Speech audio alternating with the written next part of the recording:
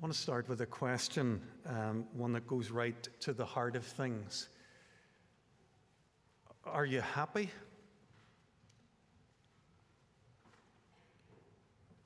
I love what Dr. Houston, my teacher at Regent College, once said about happiness. He said, "Happiness is no laughing matter. It is the serious business of humankind." And he's right, of course. We all want to be happy. We spend our lives trying to get happy, even when we aren't conscious of it. Subconsciously, the drive for happiness is what's driving us. And so I ask you again, are you happy? Hold that question and we'll come back to it. But let's think for a second about a related question. What is it that makes a person happy? As I tried to pay attention to the messages in our culture about that, my sense is that it says it in a million different ways. Happy are those who have. Happy are those who have the right education and the right job, those who have the right income and the right home and the right car. Happy are those who can attract the right partner. Happy are those who can afford the latest mobile phone, wear the right aftershave. Happy are those with the biggest pensions who can go on the right holidays. That's the dream the advertisers are selling us. Happy are the wealthy, the powerful, those who can get what they want when they want it. Happy are those who have. In the opening lines of his Sermon on the Mount, as Jesus gathers his disciples around him and he begins to teach them the basics of life in the kingdom of God, he tells them something different. He moves the goalposts on what happiness is and on who can enjoy it. Before we dive into these very famous sayings, we need to work out a couple of things. Each of the Beatitudes there uses the word blessed, so it's important that we know what that means. And we also want to know what Jesus is talking about, secondly, when he talks about the kingdom of God. Okay? So what does it mean to be blessed? The word translated here as blessed would have been used in Greek terminology, Greek literature, for a person of good fortune. In Jewish circles, it's a very different worldview, and it would have meant a person who's deeply happy. Whenever Jesus talks about being blessed in these verses, he's talking about the deepest kind of inner joy, the kind of joy that when you find it, you feel lucky or fortunate or simply blessed. Sometimes you can't define blessed in a better way than to say, I feel blessed. So with that short answer to our first question, let's come to that second question. What's Jesus talking about when he's talking about the kingdom of heaven or the kingdom of God? By the way, those two things are pretty much used interchangeably. This is going to need a slightly longer answer. And last week, I promised that we'd take a few moments to think about what's going on with the kingdom of God. Nobody has taught me more about the kingdom of God than Dallas Willard. At the moment, I'm rereading his classic, The Divine Conspiracy. So much of what I'm going to share for the next few moments comes from him. Before we think about the kingdom of God, I want you to think for a moment about our kingdom, or yours. You have a kingdom. Did you know that? Every one of us has a kingdom or a queendom, a realm that is uniquely ours, a place where we're in charge, where our choice determines what happens. So this is part of what it is to be a human being. Our kingdom is simply that area where our rule is effective. So to give you an idea of what I'm talking about, if I'm literally a king, then I rule over the land. That's my kingdom, the whole country. If I'm a school principal, my rule extends over the whole school. If I'm a teacher, my rule is over my classroom. If I'm a parent, then I'm going to say, well, maybe wishful thinking, my rule is over my home. And even if I'm none of these, my rule extends at least over my own person, myself. So we all have a kingdom. This is deeply biblical. This is how God created us to be. When God created us, he made us to rule, and he made us to have dominion, each one of us, over a limited sphere. Think about this for a second in case I'm losing you. This sense of having control over things, it's recognized as a vital factor in mental and physical health. So whenever people diminish what we can do or what we can have a say over, that feels abusive. It feels in the end like an attack on our personhood, because we all have a kingdom. This is how we've been made. God created us to rule over the earth. We learned that last term when we studied together in the early chapters of Genesis. What we were meant to do was to exercise our rule as friends of God. We've been made to be his co-workers, to work with him in a creative enterprise of cultivating this beautiful planet. Sadly, as we also learned last term, we didn't do that. We didn't trust God. We moved away from him. So what's happened is that human beings have exercised their own rule apart from God with devastating effect. That whole sorry story of our fall from grace, is absolutely true, but it's not definitive. It's not the last word. Our fundamental makeup hasn't changed. You and I were created to rule. So now that we've thought about our kingdom, let's focus for a second on the kingdom of God. God's kingdom, like ours, is the area of his effective rule. God's kingdom, unlike ours, is vast. It extends over absolutely everything. It pervades and governs the whole of the physical universe. It's a place of order and of fullness, of beauty and of joy. If you want to get a feel for how wonderful the kingdom of God is, read the last 6 Psalms from 145 through to 150 sometime. A breathtaking celebration of life when God is king. The only parts of existence that aren't currently in the kingdom of God are the hearts of those who've chosen to live outside of Jesus Christ. Those who have chosen to stay in rebellion against God. God allows them to live beyond his rule, but only for some time. So we have a rule, and we've thought now about the kingdom of God. Now we're in a position to begin to understand what Jesus talks about when he comes and preaches, and what's recorded for us in these early chapters in Matthew 5, but also previously in Matthew's Gospel. When Jesus preached in Matthew 4:17, have a look, remind yourself. When he said, "Repent, for the kingdom of heaven has come near," he's not telling us that God's kingdom has suddenly come into being. How could it be? God's always been king. His reign has always been over everything. What Jesus is telling us is that the kingdom has come near.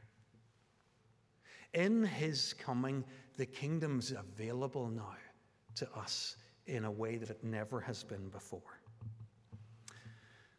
That's why Jesus' announcement of the kingdom was called a gospel. It was good news. It's news about the kingdom and how it's available to you. This is the best news ever. So what Jesus calls people to is to enter into a restored relationship with God, to integrate our rule back in with his rule, to mesh our little kingdoms back into his much greater kingdom. As I said last week, Jesus' invitation is nothing less than to live the life that is truly life.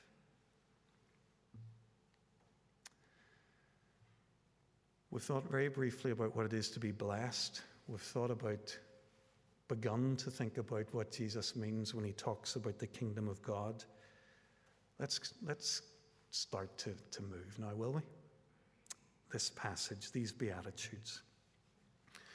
These 8 short sayings, they make up a first lesson in what I'm calling Discipleship 101.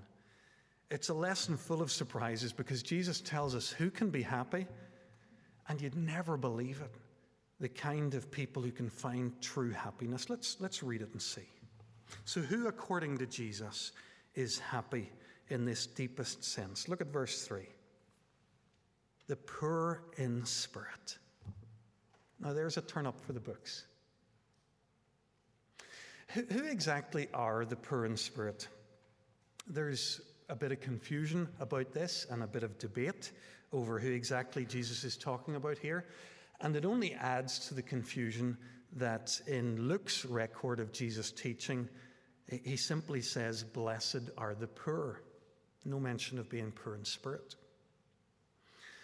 Having studied this passage, I'm convinced that the people Jesus is talking about here are actually poor. They're people who don't have much of what this world has to offer in terms of wealth and of power. Let me give you a couple of reasons why I believe that to be true.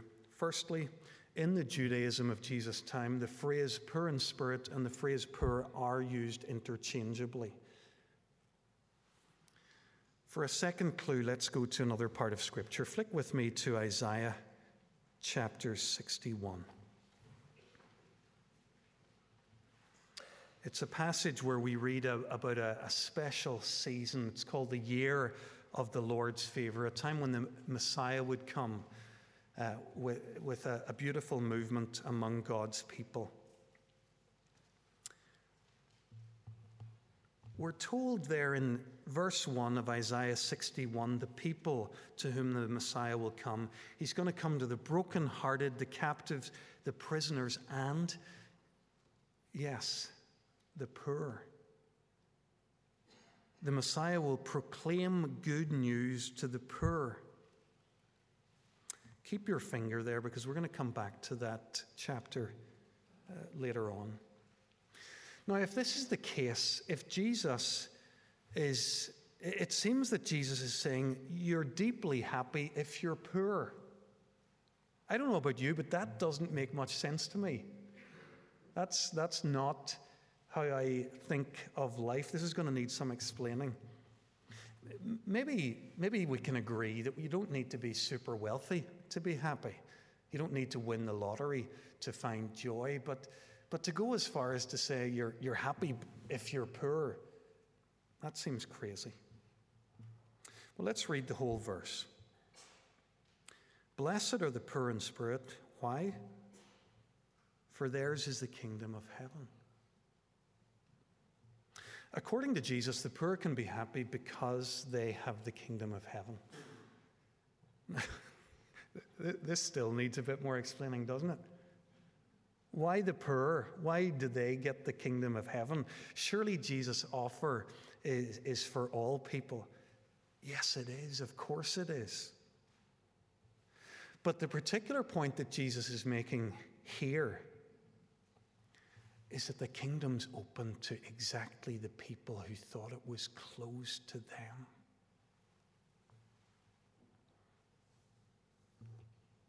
The kingdom's for those who thought they'd been left out.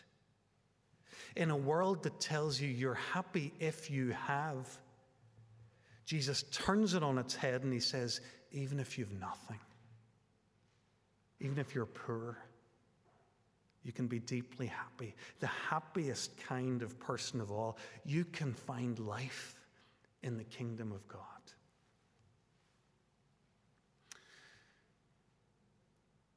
Folks, the truth is that the poor and the poor in spirit often are happier than the rich and powerful.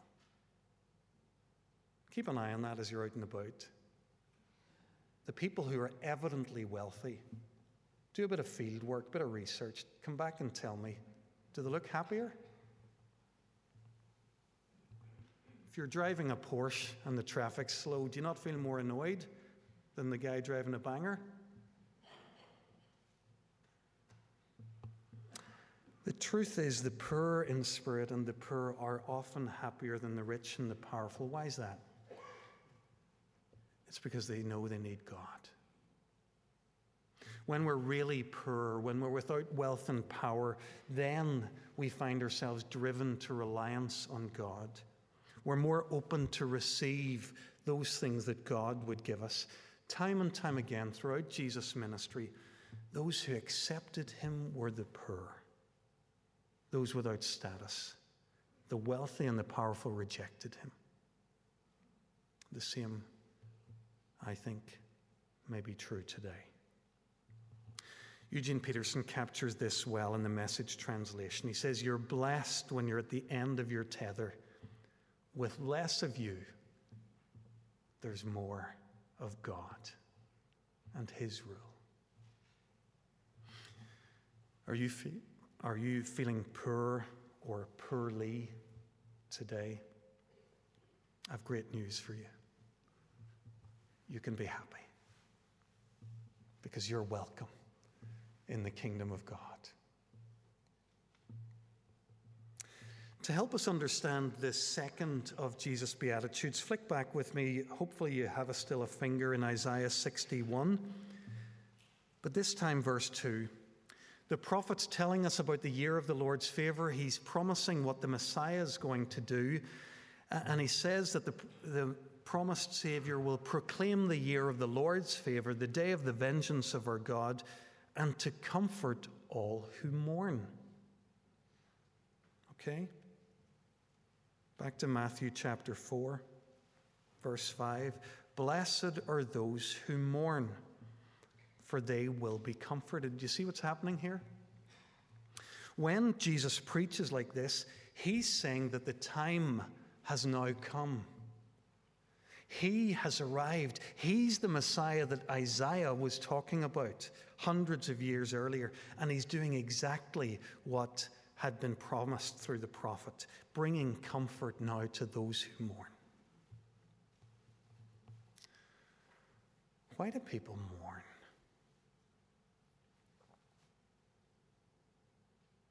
We mourn because we experience some huge loss or because our lives are broken. We're living with heartache and heartbreak. But now, says Jesus, we can be blessed, deeply and truly blessed, deeply and truly happy, because a comforter has arrived.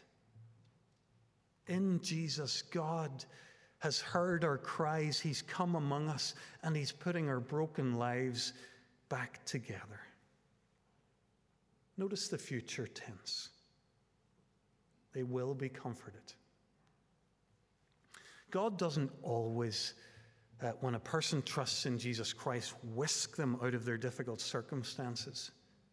Many of us here can testify to that. Often we have to be content in the knowledge that one day our wounds will be healed. One day our broken hearts will be mended. In the meantime, we hold fast the great promises of Scripture, promises like Revelation 21, that God will wipe every tear from our eyes, that there'll be no more death or mourning or crying or pain. We take God's word for it that one day he will make all things new.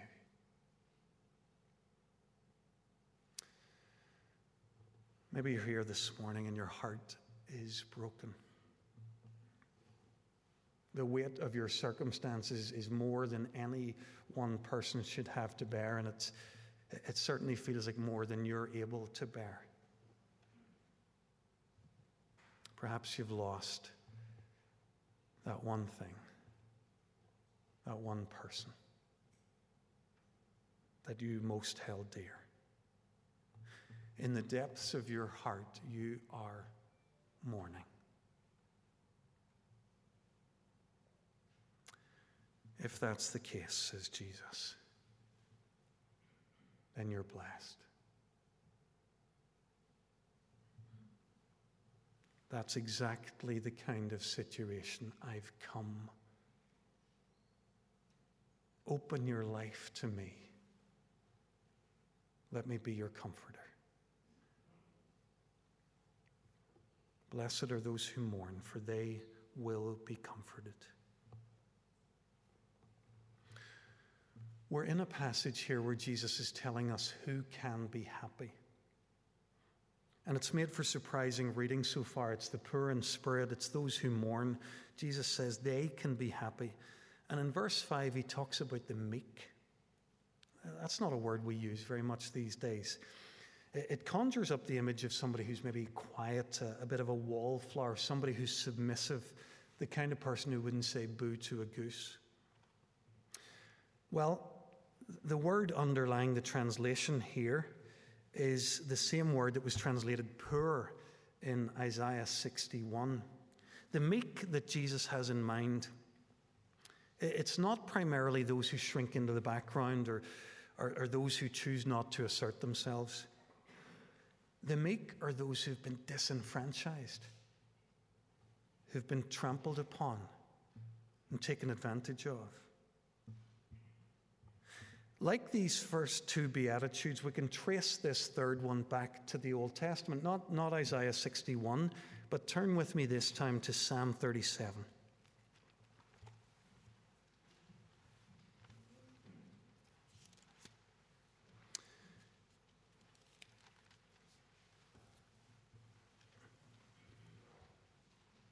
Psalm 37.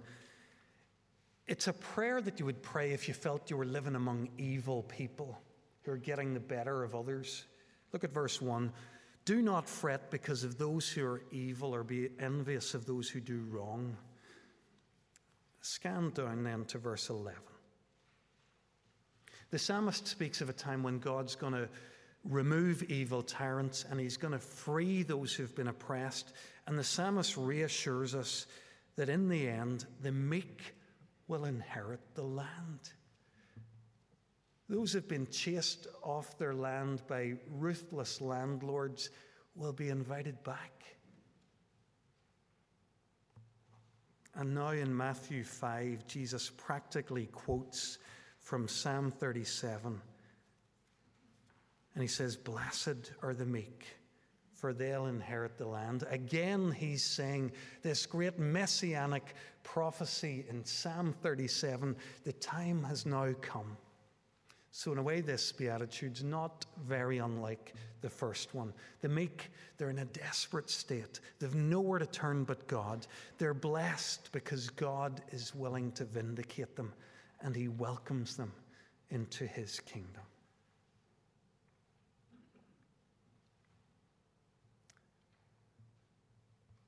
Look at that fourth of our Beatitudes. Blessed are those who hunger and thirst for righteousness, for they shall be satisfied. These first four Beatitudes, they have a common thread running through them. And in some ways, they stand as a group on their own. And we're going to finish with this fourth one for today.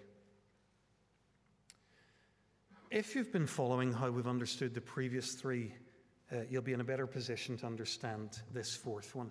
When Jesus talks about those who hunger and thirst for righteousness, he is talking about people who are literally hungry. There's a literalness about this. They are poor, and their hunger is probably related to their poverty, and they're meek. They've been oppressed. They're struggling to put food on the table. For anyone who's unsure that Jesus is talking about actual poverty, let me read the parallel passage in Luke's Gospel. Blessed are you that hunger now, for you will be satisfied. Why, if he's talking about hunger, you might ask, is Jesus talking about them in terms of hungering and thirsting for righteousness? Well, when he talks about their hunger or thirst for righteousness, he's not saying that they're longing to be holier people. I think that's how I intuitively understood this passage for many years. That's a really important thing. God wants his people to be holy, but it's not what Jesus is talking about here. These people hunger for righteousness because they're longing for right to be done. They're hungry for justice. Jesus is talking to the Jewish peasants of his day, the Galilean peasants driven off their land by the landlords. He's talking about the child slave in East Asia working for 14 hours a day in a sweatshop for 30p a day in wages. He's talking about the families of victims of the Hillsborough disaster. He's talking about those in Northern Ireland whose loved ones disappeared and those who lost loved ones are under a cloud of security force collusion. He's talking about the middle manager who's been unceremoniously dumped out of his job after 25 years of loyal service. Jesus is talking about people whose hearts are broken because of injustice.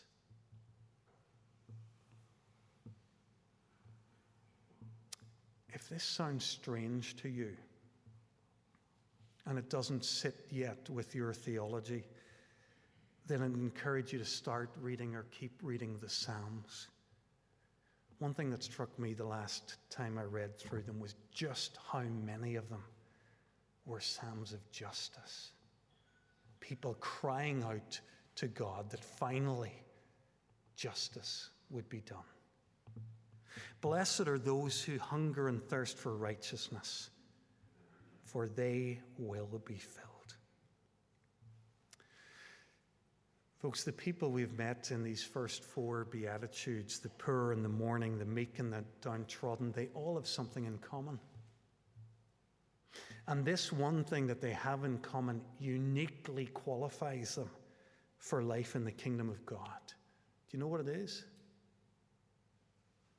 They're dissatisfied with life as it is. They're deeply unhappy with where they find themselves. They're hungry for more. They're longing for God to act. And the great news that Jesus brings is that their wait is now over. So I began this morning asking you whether you were happy. And I wondered how you answered. It's possible that some of us found ourselves saying, no, I'm not. And I won't ever be truly happy. I'm too poor or too sad. I live my life in the shadow of the strong and the successful. I don't have what it takes to be happy. We've talked today about the kingdom of God. Maybe you're on the back foot about your life in the kingdom. That's for other people. It's not for you. It's for churchier people or for better people, for people who haven't done what you've done and who aren't living the kind of life that you're living. I have good news for you. Good news. Gospel good news. Rather than me try to tell it, I'd love you to hear this gospel from Jesus himself. He says, if you're feeling low or grieving, if you've been oppressed or you're longing for justice, if your circumstances seem to disqualify you from joy and peace, then, even then, especially then, you can be happy. You can know the deepest joy of all. Because I've come. And I'm inviting you into the kingdom of God. Come and find your true life in me, in the kingdom where I'm king.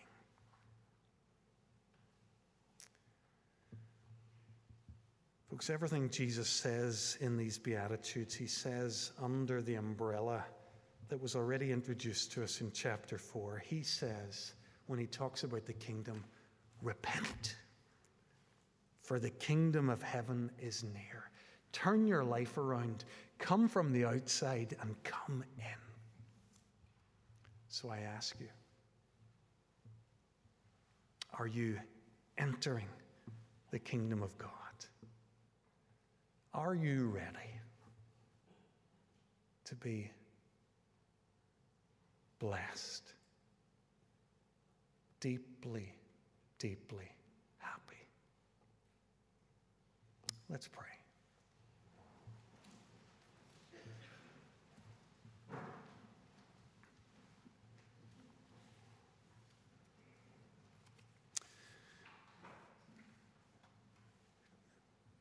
Lord Jesus, we thank you for coming among us, for being the Word made flesh. We thank you, Lord, for this chance we've had this morning to go back to your written word and to see what it was that you were saying when you were in the flesh. Thank you, Jesus, that you came not just to save us from sin and death, but that you've come now to invite us into life. Lord, I pray that each one of us would enter into your life. Lord, some of us have been yours for a long time, but our view of life in the kingdom is small, much, much smaller than you'd have it to be. Lord, draw us further up and deeper in. Lord, some of us remain outside of your kingdom. We still live beyond your rule and reign. We still are either trying to find a life of our own or not believing that your life is for us. Lord, be gracious with us. Draw us in that we too might find life in your kingdom. And Lord, we pray for each one of us that we'd learn more about this blessing that you made us for, this deep shalom, this joy. Help us to determine today no longer to live without it. We pray this in Jesus' name.